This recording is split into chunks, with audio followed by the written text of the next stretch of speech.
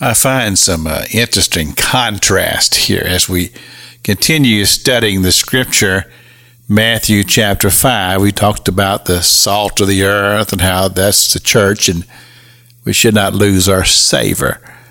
Yesterday, we talked about that city on the hill that the church should be. And it says that when the city is on the hill and it's all lit up, then everybody's going to see it. And it's going to have an impact in the world because of what comes out of it. And of course, we're talking about spiritual renewal. And when spiritual renewal takes place, it changes society.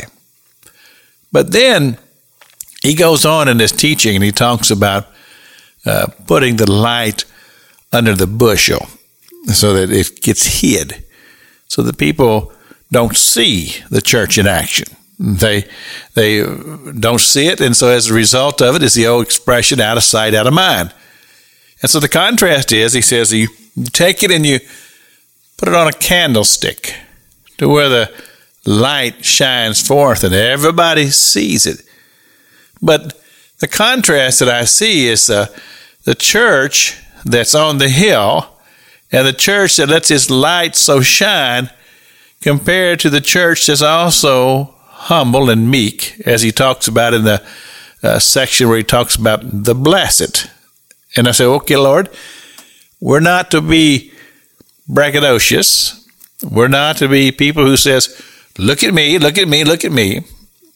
But instead, we're to be a people who goes about our business. And as we go about our daily activities, we represent the church in such a way that people can't help but see it. Well, you say, well, Pastor King, how do we do that? Well, this is what I would say is motivated by love. Motivated by love. In other words, we love society and we love humanity as we love God, and that's what drives us.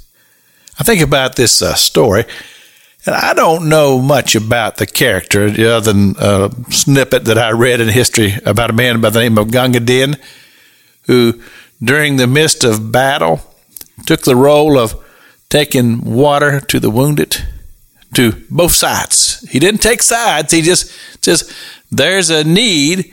Humanity is suffering. I'm going to go relieve the suffering. Well, I think that gives us a clue.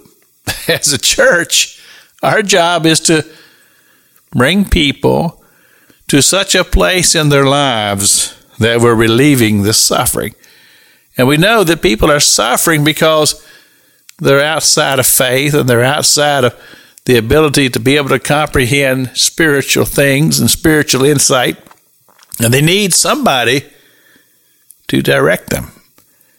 And oftentimes we do that through kindness and love, and always putting our fellow citizen, our fellow man, above ourselves, having a giving, nurturing, loving, ministering spirit. And I believe that's what the church is. I believe that we are people that as we represent God's love, we minister one to another. This is Pastor Jack King with the gospel on the radio broadcast.